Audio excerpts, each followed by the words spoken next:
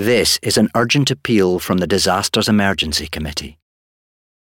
Hundreds of thousands of people have fled their homes to escape conflict in Ukraine, leaving jobs, belongings and loved ones behind. They need shelter, food and water. You can help. To donate online, search DEC or text radio to 70150 to give £10. Thank you. Streaming 24/7, this is Brum Radio. Thank you for downloading this Brum Radio podcast. For more podcasts, visit brumradio.com. I'm Dave Massey. I'm joined on the telephone by Dada Masilo, who is dancer and choreographer of The Sacrifice, which is in Birmingham from 28th and 29th of March at Birmingham Hippodrome. Good afternoon, Dada. How are you? Good afternoon. I'm great, thanks. How are you? I'm really good. It's a really grey day in Birmingham today. Yeah, it's a great day here in Southampton.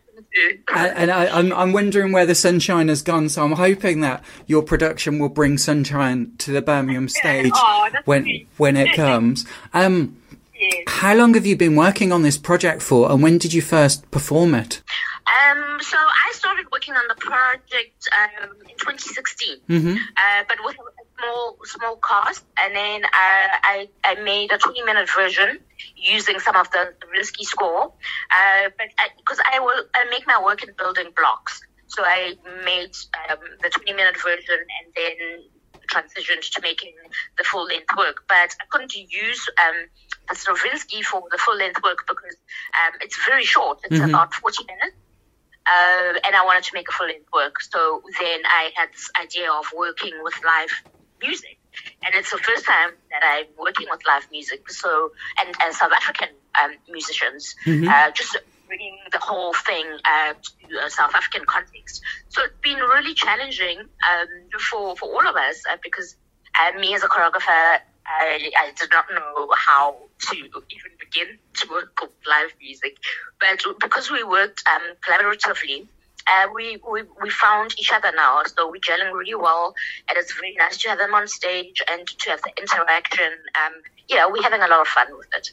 Brilliant. And do the performers, are they UK-based performers that are South African in origin, or are they South African performers that you've brought over to the UK?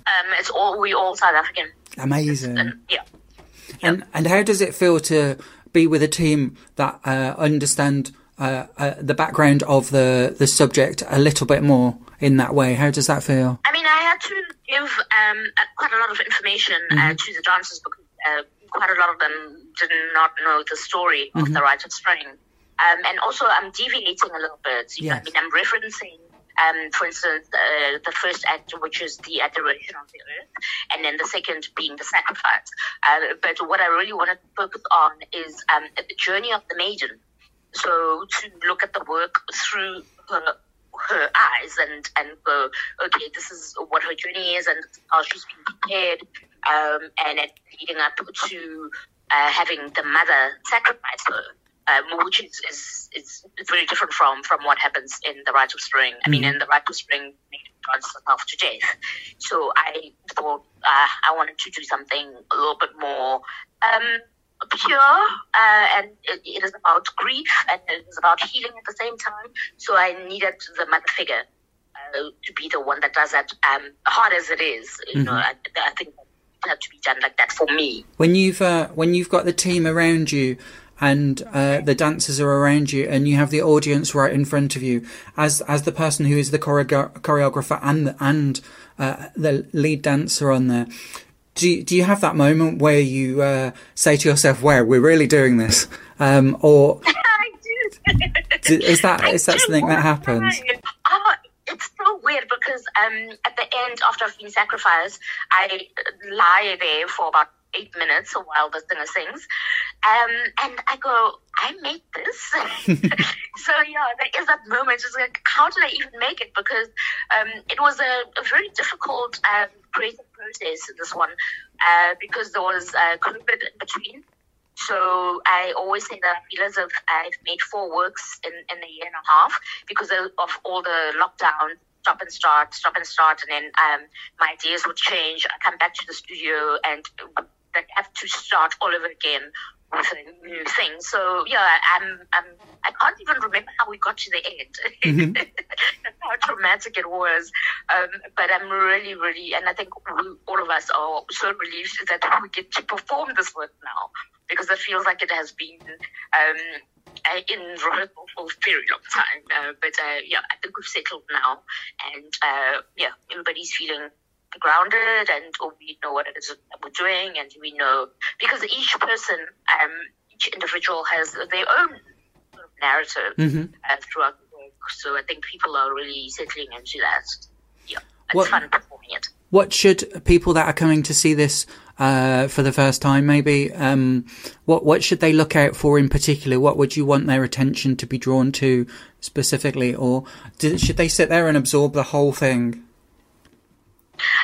Definitely emotion. I think that we're living in a world that is so desensitized that people don't feel anymore. And with the sacrifice, I want people to just feel, and just enjoy the fusion of contemporary dance and Tswana dance, because that is not something that has been done before by any choreographer, really.